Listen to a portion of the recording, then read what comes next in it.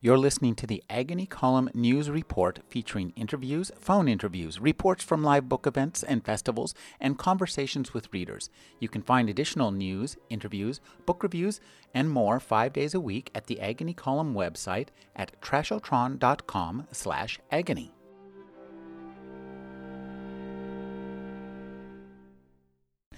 Jennifer Ackerman is the author of The Genius of Birds. Her new book is The Bird Way, a new look at how birds talk, work, play, parent, and think. Thank you for joining me, Jennifer. It's such a pleasure to be here, Rick. You know, one of the things that I thought of when I read both this book and The Genius of Birds is the amazing, beautiful, poetic prose you write, and you hit it out of the ballpark in like the first page. By the end of the first page, we're gobsmacked with the variety of language that you managed to find and the variety of bird names, plant names. Talk about writing scientific, accurate, nature-based prose that's just like beautiful poetry. It reads like something that T.S. Eliot would have had a hard time coming up with those words. Well, first of all, thank you so much. That is really lovely praise. And the language really does matter to me a lot. So I spend a lot of time on it. I read a lot of poetry, especially when I'm writing. I like to have the music and the rich language of poetry in my head when I start to write. And I'm a relentless reviser, and I read things aloud, and I really try to get a richness of language and also a kind of musicality. And I think language is it's just it can enrich and enhance a story so beautifully. And birds for me have really inspired the writing, to make it as rich as possible. They are so rich and diverse themselves, and so they really bring it out of me. Well, it's really remarkable. And one of the things I really like about this book is, as much as it's about birds, it's also about people and also about science. And I think that one of the things that strikes me about this book is how rich the science is behind this book and how fast it's moving. I love that, to see the limits of what we know defined and broken, often with in the last 10 or 20 years. That's really seems fast-paced. It is fast-paced. We really are experiencing a revolution in our understanding of birds, and it began with their brains and their and a recognition of the capabilities they have in terms of their mental skills. We had misunderstood the bird brain so badly. We thought it really required a brain like ours to be clever and smart, a cortex with layers. And birds, first of all, have a very tiny brain, and they have their neurons are organized in a different way from ours. So we thought, if they have neurons that are arranged in little bulb-like clusters, that they can't be smart.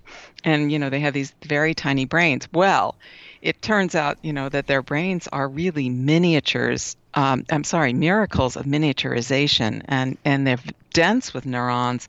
They're super efficient, and they're really capable of quite astonishing mental feats. And I think, so this is one of the breakthroughs that we've had, and it has set afloat a whole raft of new studies about intelligent behavior in the bird world. Now we understand the brain is capable of these behaviors, so scientists are taking a much deeper and wider look at some of the behaviors that we thought were hardwired, but now we understand are often a result of learning and cognitive skills. One of the other kinds of fiction I love to read is science fiction. And as I read this book, I think these are alien beings. And the way you describe them is as if they were alien intelligent beings, because their whole experience of the world is so different from us in terms of their sensory input. It shapes a completely different kind of being, and as you suggest, a different kind of intelligence that's equal to ours, but just it's very different. Exactly. It's there's some. It's really one of the great challenges of our study of other animals is that we have certain ways of understanding the sensory experience and intelligence, and we use our own brains and our own sensory experiences as measures for other creatures, and now we're learning that actually the way that birds, for instance, see color is entirely different from ours. It's a complete reimagining of the color experience. So birds they see ultraviolet light, and it's not just that they see a part of the spectrum that we don't see. It's that ultraviolet light is actually baked into all the colors they see. So it's a whole different dimension of color. And this shapes everything from the way that they forage to the way that they court. So this is just one example. And there are birds have similar kinds of intelligence to ours. They can reason, they think logically, they can make tools and very complex tools and use them. They can understand basic principles of physics, such as cause and effect. They can do basic math, they can count. But they also have kinds of intelligence that are really, really different from ours. And for instance, their spatial skills and their spatial memories go so far beyond ours. The examples I like to give are the rufous hummingbird, which can remember the location of a particular flower in a vast field of flowers, and it can remember not only the location of that flower, but when it visited that particular flower. And it won't revisit it until the flower has had time to refill with nectar. And it remembers this information for hundreds and hundreds of flowers. And it stores this information in a brain only about the size of a grain of rice. So this is a form of knowing that goes way beyond ours. One of the things I thought that was really interesting was, and I think it was somewhat accidental, but as I read it in this moment, this is a book that speaks to the blossoming of our understanding of the female of any species, whether it's birds or humans. You point out that much of our understanding of birds was based for, years on the studies of male scientists, and that recently we've been seeing an influx of female scientists studying birds, and we're coming out. This is the basis of a very different understanding of birds. And you mentioned early in the book, Jessica Meyer. Yes, the book. One of the reasons that we've had such an explosion of discoveries is partly about the bird brain, but it's also because scientists are beginning to shed some pretty old biases and outdated perspectives that they've had. One of them is sensory prejudice. They're trying to see things more from a bird's point of view.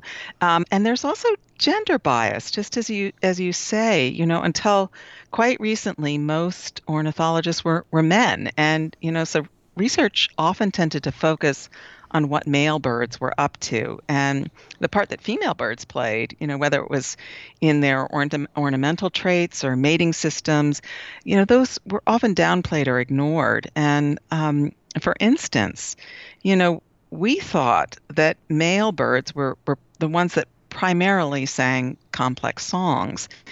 But it turns out that in some 2/3 of songbird species, females sing too, and they sing songs that are just as complex as male songs, and often for similar purposes. So we really got that one wrong. We got it wrong partly because of gender, and partly because of geographical bias, which is, another kind of blinder on our research in the past. And so much of our knowledge about bird behavior really was based on observations of species in temperate zones of Europe and North America. And now scientists are focusing more on birds in the tropics and other parts of the world. And they're finding that the behaviors that we thought were typical, migrating, pairing up for short breeding seasons, defending territory, and primarily through male song, those are not necessarily the norm at all. In other parts of the world, birds do things differently. I thought it was really interesting that the way that you write this book is really nice. That you organize it into the various aspects of birds where our understanding is changing. Talk about just the creation of this book and meeting all the fabulous human characters that you do throughout. I mean, there's just a gallery of really fascinating people here.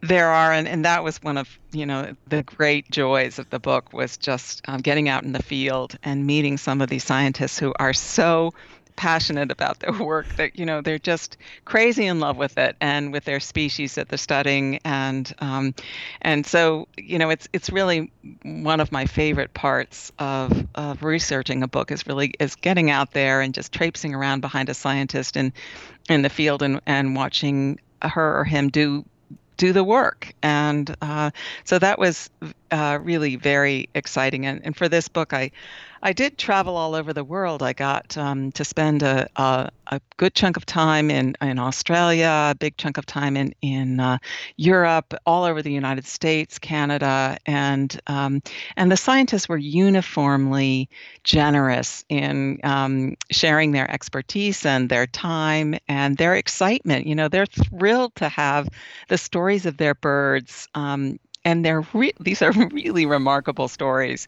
I really went for the good story in this book, and they were very very easy to find. The hard part was picking and choosing which stories to include, but I think I got a good range and some really really exciting revelations. You mentioned Australia. Australia plays a big part in this book. You were talking about songbirds, and we now understand through DNA testing that most songbirds originated in Australia.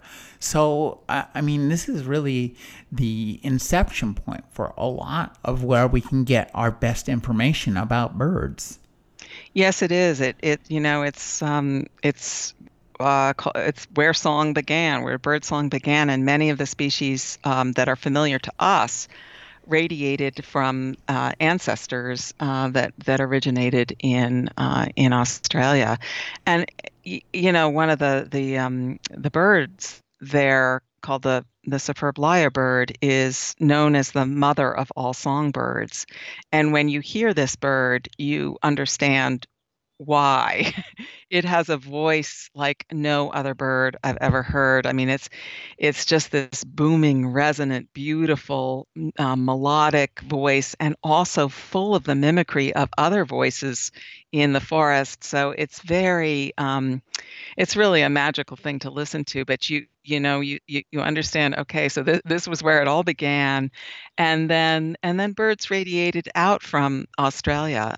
So it's really a fascinating place to go to learn about the beginning of bird song, and it's also the place where a lot of birds show some very unusual and extreme behaviors that are illuminating the whole bird way of being and the range of ways of being in the bird world. One thing that you mentioned was that writing this book brought you a lot of joy, and that's one of the real pleasures of reading this book. This is a book of unadulterated joy and wonder from beginning to end. Even there's some some of the bird behaviors are a little bit dodgy and slightly unpleasant, but nonetheless, the joy in the variety of life and the thrust and excitement of all the stuff that's going on in terms of science and the discovery and the people, that this is like one of the happiest and most engaging books I've read in a long time, and I think that that's really helpful in these times.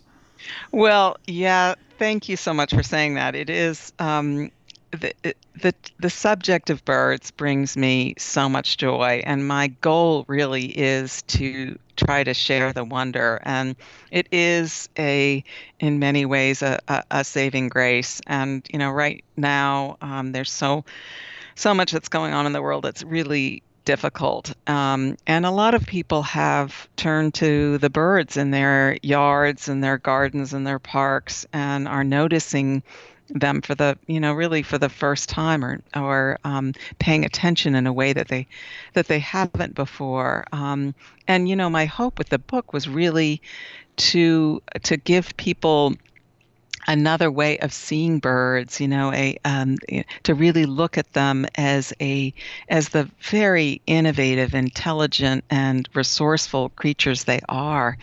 And so that was my aim, and writing about birds in a way that's filled with wonder is actually easy for me, because I am just blown away by just the sheer wonder and variety in the bird world. This wonder and variety is most easily apprehensible for most of us in terms of the way birds communicate by making sounds, and nowhere is that sound more beautiful and yet still mysterious than in the way you begin the book, in the dawn chorus. So just explain what the dawn chorus is and what we do and don't know about it. It's one of my favorite phenomena, and right now I wake up to the dawn chorus every morning, and it is just it's so exuberant and noisy and wonderful. I live in Virginia, and the bird voices are just, I don't know, louder and more boisterous than ever. But the dawn chorus, it basically begins, as early as 4 a.m. and it lasts for a few hours until the sun rises and the temperature warms. And it often begins with larger birds singing, doves, thrushes, robins, in our temperate zones. And in Australia, it's the big magpies, butcherbirds, and kookaburras. And these birds are often communicating broadcasting their presence to prospective mates, or they're staking out territory, at least in northern species. And we don't really understand why birds sing so intensely before dawn. It may have something to do with how sound travels during that time. They're in the dark early hours. There are cooler temperatures, calmer air, less ambient noise from insects and from traffic, and all those things allow a bird song to travel farther. So the better to stake out its territory or to broadcast its presence to a prospective mate. And it may be that at that time, predators are less of a threat, so that birds are more apt to sing more loudly. But it's still largely a mystery, and it's one of those things that that I love, that we still have to try to understand. It's because it's such a ubiquitous kind of phenomena around the world. One of the more engaging characters in birds you talk about is James Dale, and he studies a Quelea. Am I saying that right? Yes. Oh, he studied the Quelea. He studies the Quelea. Yeah. Which is a very strange and wonderful bird in its own way. It's known as the locust of Africa, because these birds, there are huge flocks. They're compared with passenger pigeons the way they used to be. These flocks of birds just darken the sun. They're the most abundant wild bird in the world, and they nest in colonies, and James Dale decided to study. They have a facial plumage that is more has more variety than you normally find in the bird world. A tremendous amount of variety in the shapes and sizes. They have a kind of mask, and it's got different sizes and different colors around it. And James Dale started studying them thinking that, oh, well, these are probably indicators of the health of the bird, the genetic fitness of the bird, and that's how one mate chooses another is through this bright plumage and the differences in their facial masks. Well, he studied it and studied it and studied it, and he could find no correlation at all between genetic fitness and the brightness or flamboyance of these facial masks. So he was dogged about it. He really kept with it. And what he discovered is that these differences in the facial appearance of the birds are actually signals from one bird to another that, oh, I'm a neighbor, I'm familiar. So they're recognizing each other by their faces. And the birds nest in little tight neighborhoods because everybody nests at once. If you're nesting with somebody you don't know very well or who's not a familiar neighbor, they're likely to be a threat. You want just your familiar neighbors around you. And the birds signal their familiarity to one another through these facial they're really identity signatures in a way. They're like badges that say, "It's okay. I'm a regular neighbor of yours, and I'm not going to steal your nesting material or your nesting location." But it's a marvelous example of bird communication through a very surprising strategy. Now, one of the things that you write is that birds speak in dialects. How does this work? They do. Well, for the one thing that's important to understand is that birds learn their songs, and they often learn from a male model. But now this is to say they're not like some kind of genetic program that's just dropped in and they just repeat it blindly. There's a culture out there that teachers say you need to learn how to sing, and this is the way you should sing. Yes. And they are vocal learners the way that we are. So they listen to their model, they imitate the model, and they practice to get the song just right.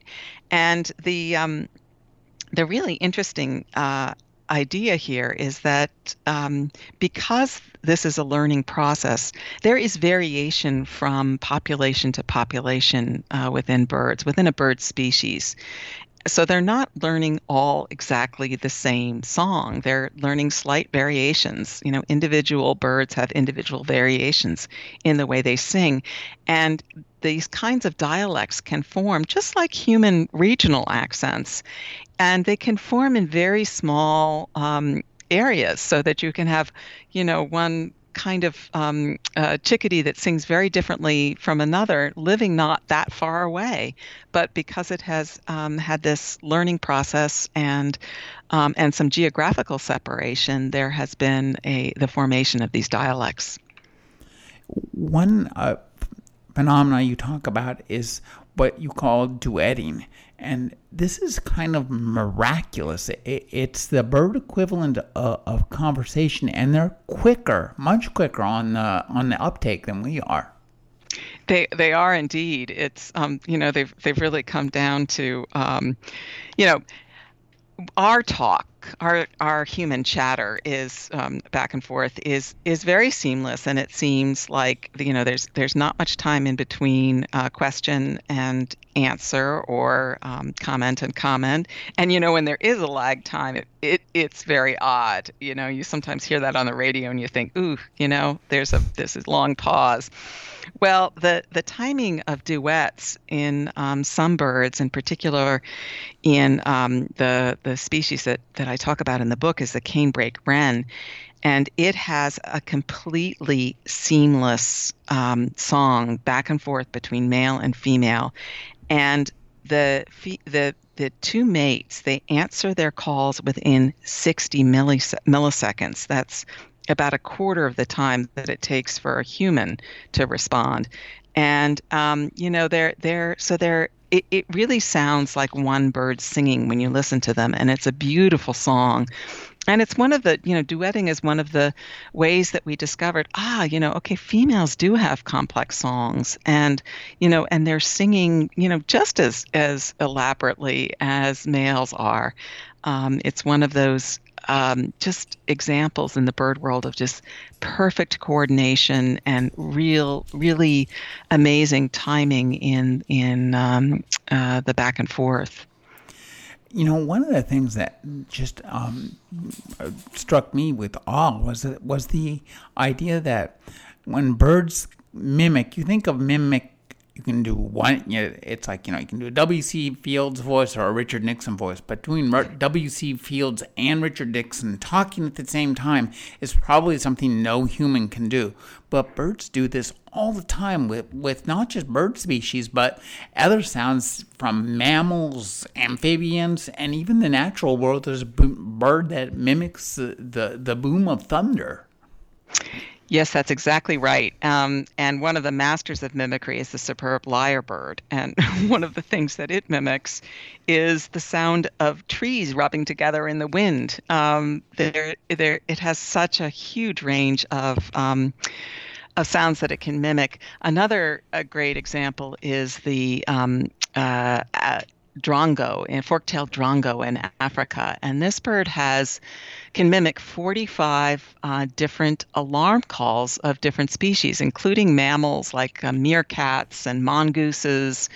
And the bird uses these mimicked alarm calls to startle other animals that are eating food, into dropping whatever it is they're eating and running off because they think they're hearing their alarm call. They think there's a predator in the area. They'd better get out. The drongo swoops in and steals whatever it is they're eating. This alarm mechanism that birds use is really sophisticated. I mean, this is much better than the ambulance sirens and fire trucks that go by. This is it's a very subtle mechanism and conveys a lot of information. And there's something called mobbing. So explain to us what mobbing is. Mobbing is when a bird notices a threat, and it's usually a threat like a snake or a perched predator or something, and it will summon other birds to harass or mob the threat. And a very good example is the chickadee. We have black-capped chickadees, Carolina chickadees in our country, and these birds have an alarm call that can communicate to other birds the kind of predator that's coming, whether it's from the air or from the land, and also the magnitude of threat that predator represents. So the number of the DDDs at the end of its call, those actually signify the size of a predator and hence how much of a threat it represents.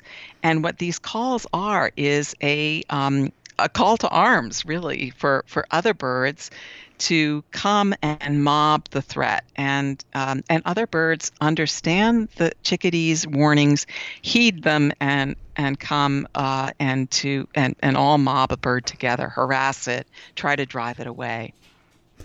You talk about Toshitaka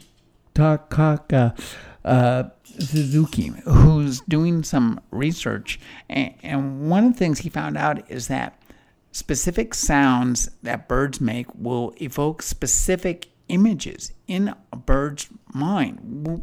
I mean, this is very, very interesting. Again, this is kind of on the edge of the way humans think, and I think that's a theme in this book that's recurring, is that a lot of the ways we're discovering that birds have incorporate a lot of the mechanisms that humans incorporate, but not always in the same way that humans incorporate them.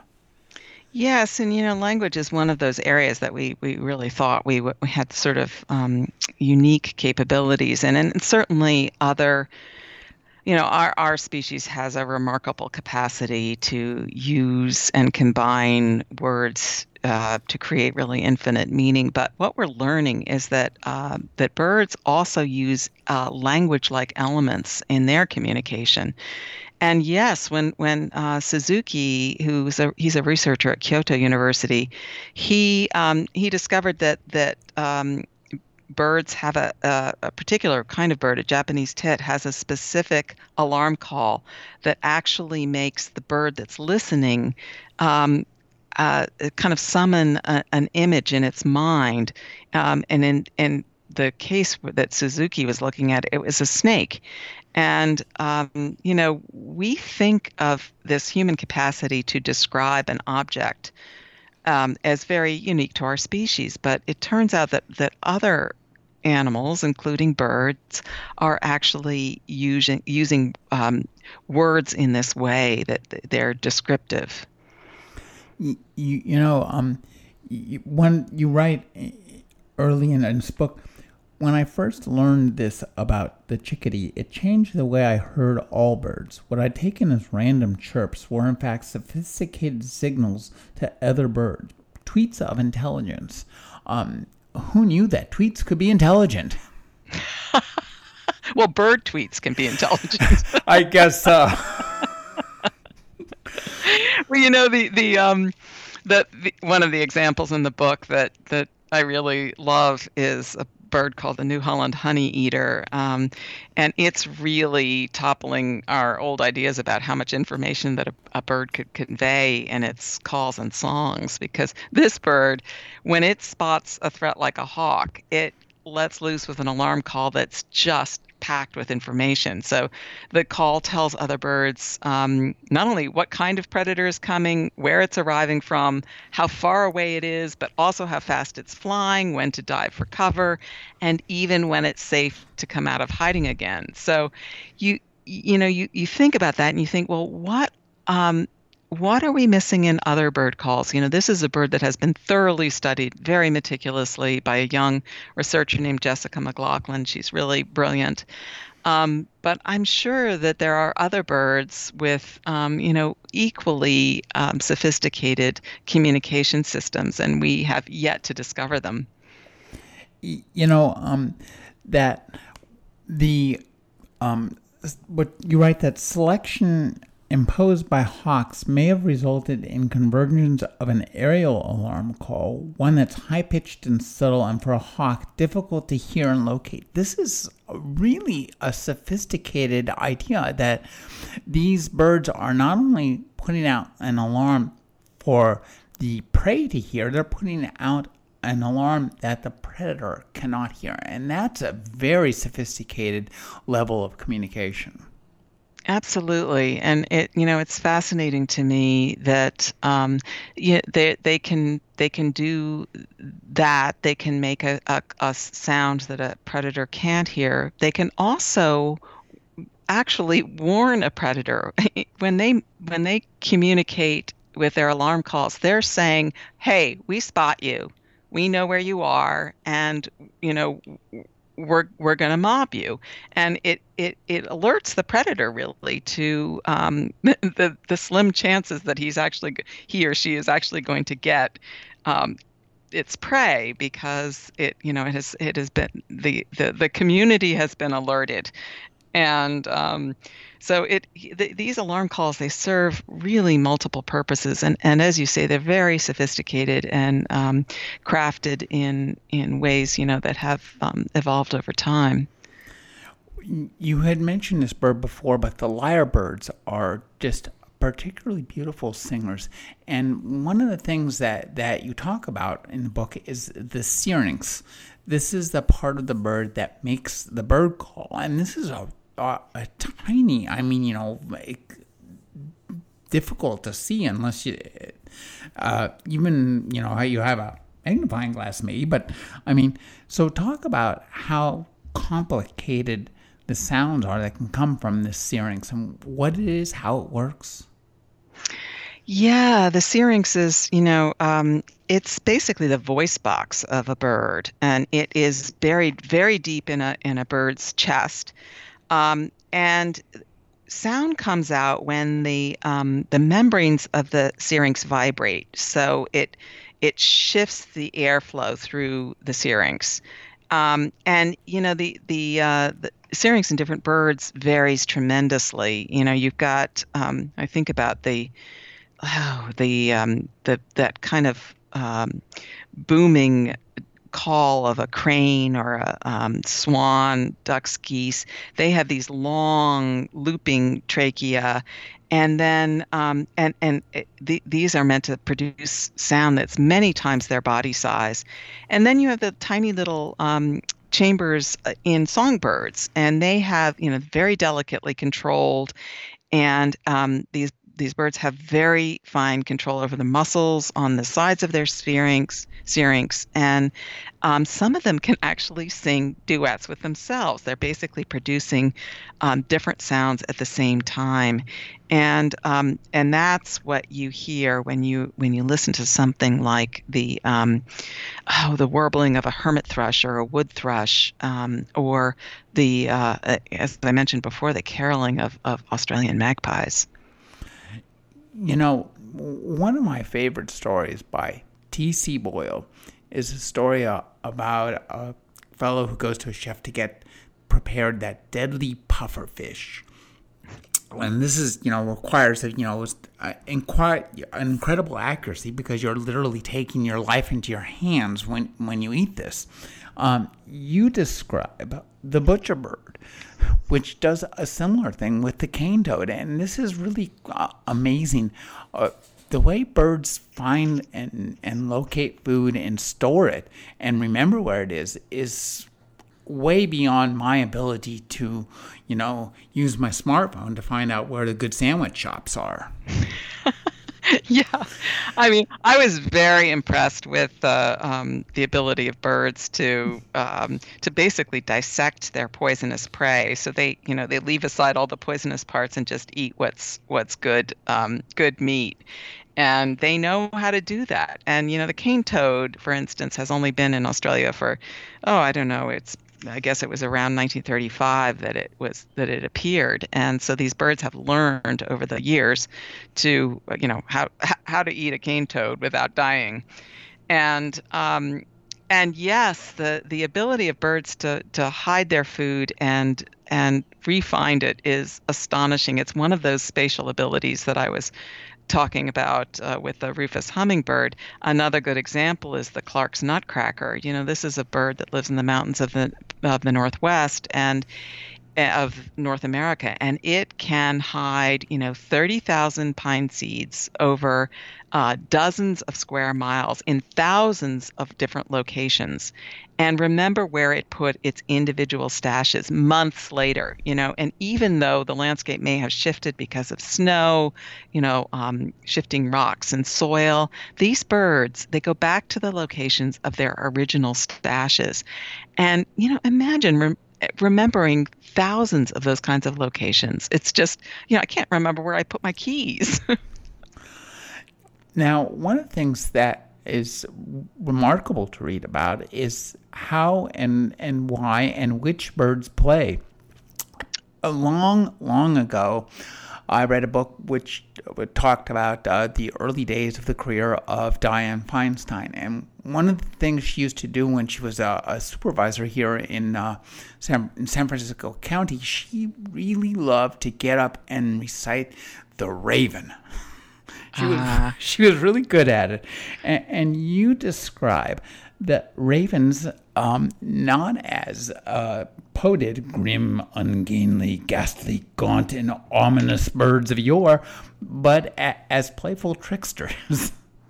Yeah, it was one of the things that stunned me, because I've always thought ravens were, very foreboding looking, and, somber and serious. But turns out they're among the most playful animals on the planet. And they will toss a rubber ball in the air and catch it lying on their backs. They love water and snow play.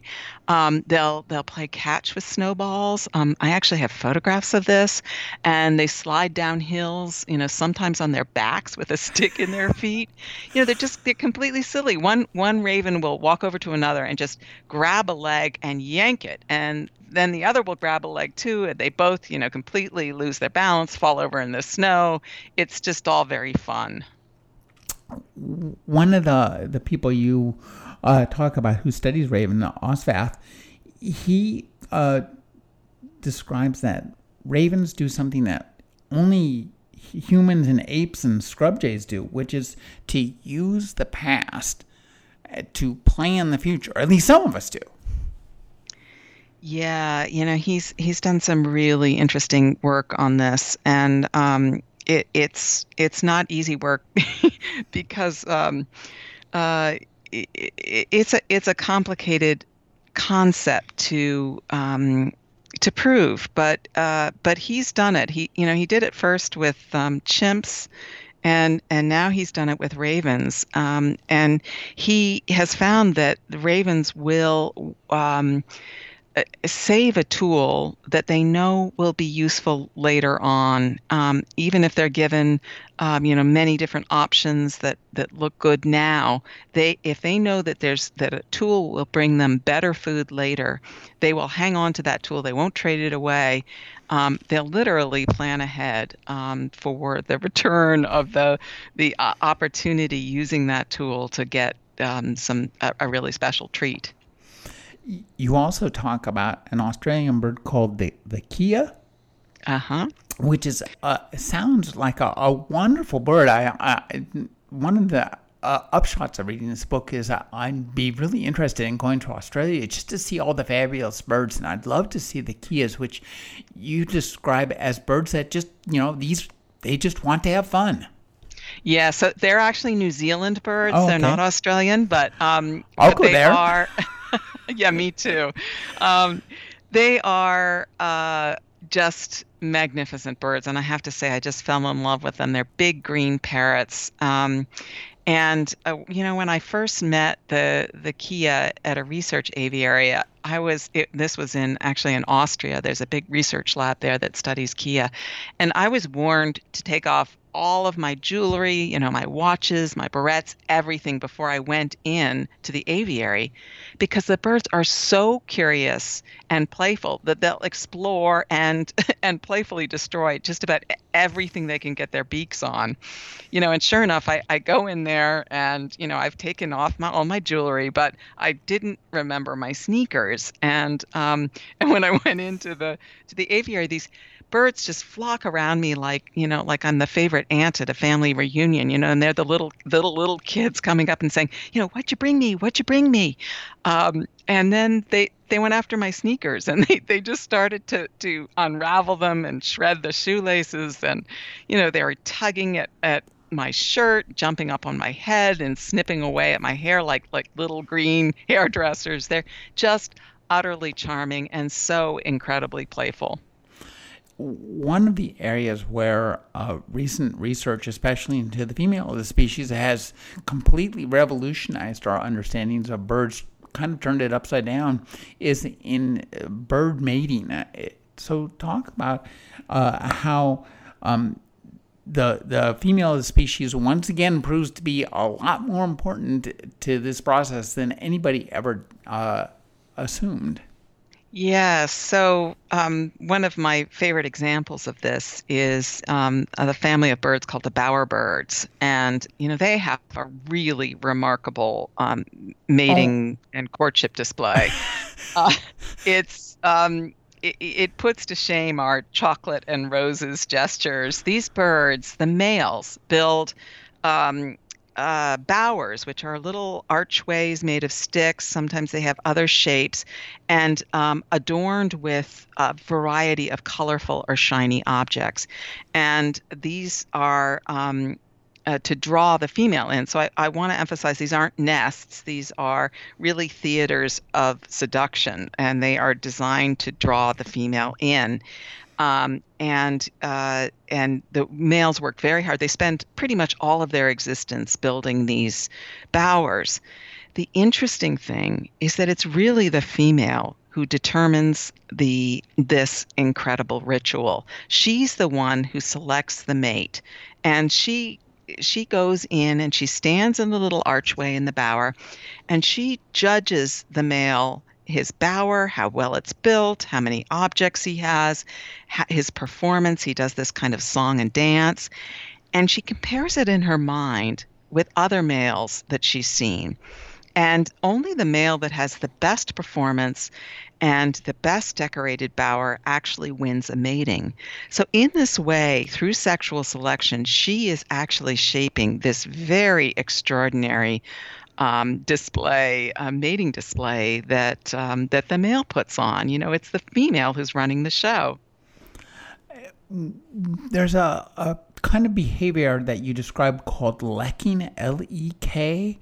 Could you explain what that is and how it works? Yeah, so lekking is, it's a form of group courtship, really. And you'd think that that wouldn't be such a good idea because you'd be surrounded by all of these competitors, but it's really fairly common in the bird world. There are lots of species that lek, and they basically they get together and the males do, and they strut their stuff, whatever their courtship display is. They do that in a lek.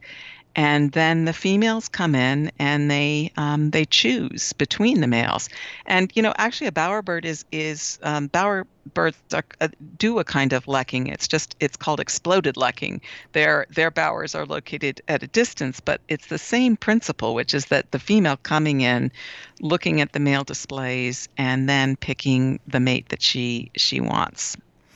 You talk about a kind of bird, the lance-tailed manakin, and this is a bird where the males work in pairs, and there's the alpha male who is trying to get the girl, and he has a wingman, a beta male. So talk about that's such an interesting pairing, because the beta male is not going to get the girl, but he's going to help the alpha male do that.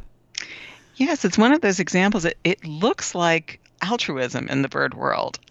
You have the alpha and the beta male, and mannequins. These are lance-tailed mannequins, and they do quite extraordinary acrobatic display, and it's basically sort of somersaults, hopping around each other, over each other, and it's very elaborate. And a female sits and watches the two males do this. Well, the alpha male is the only one that will win a mating. The beta male will never mate. He's just in there for the performance. And it's an extraordinary kind of mystery. Well, why would he do this? Why would he expend all of this energy without a chance of mating? And it's a kind of fundamental mystery in the bird world. And scientists are beginning to pull the threads out from this mystery, and it's really fascinating. One of the things you mentioned is that not only do birds live in a different sensory world with regards to color, they also live in a different sensory world with regards to time. Birds experience time. We experience time, say, at 30 frames per second. That's how fast a movie runs. They are going at about 300 frames per second. And there are birds that do things so fast. There's a bird that can do a somersault so fast we can't even see it happen.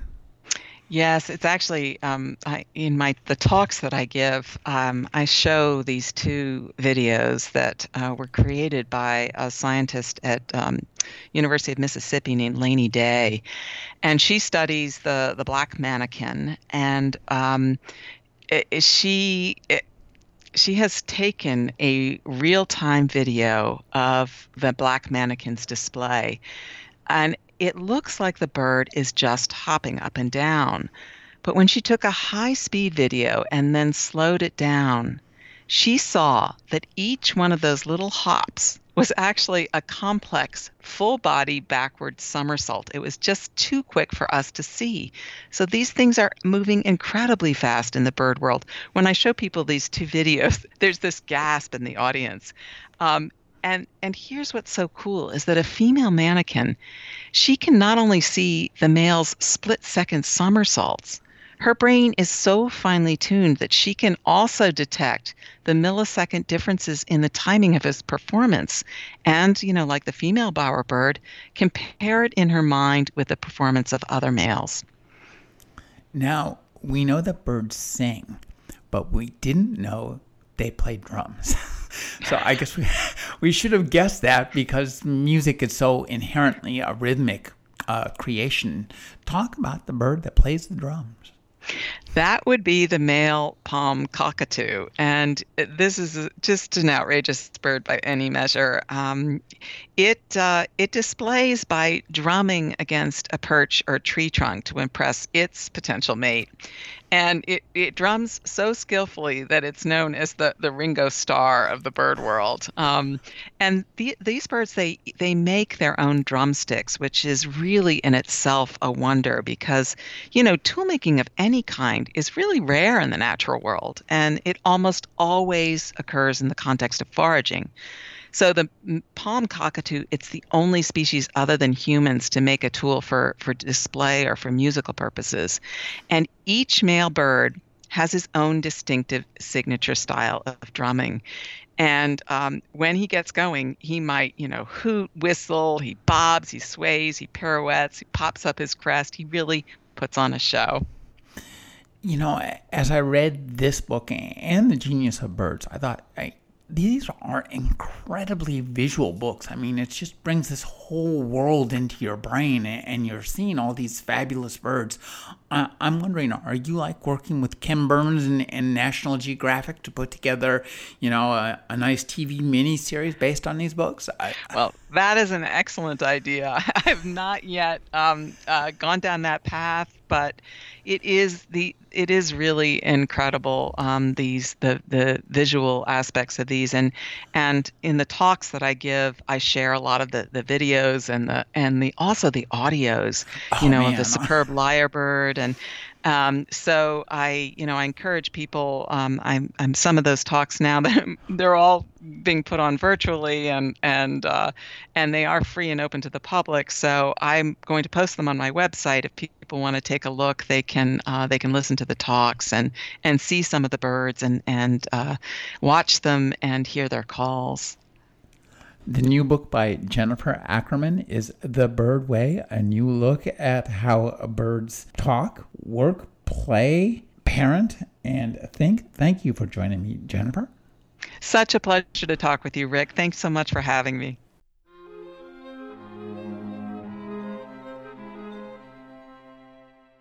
You're listening to the Agony Column News Report featuring interviews, phone interviews, reports from live book events and festivals, and conversations with readers. You can find additional news, interviews, book reviews, and more 5 days a week at the Agony Column website at trashotron.com/agony.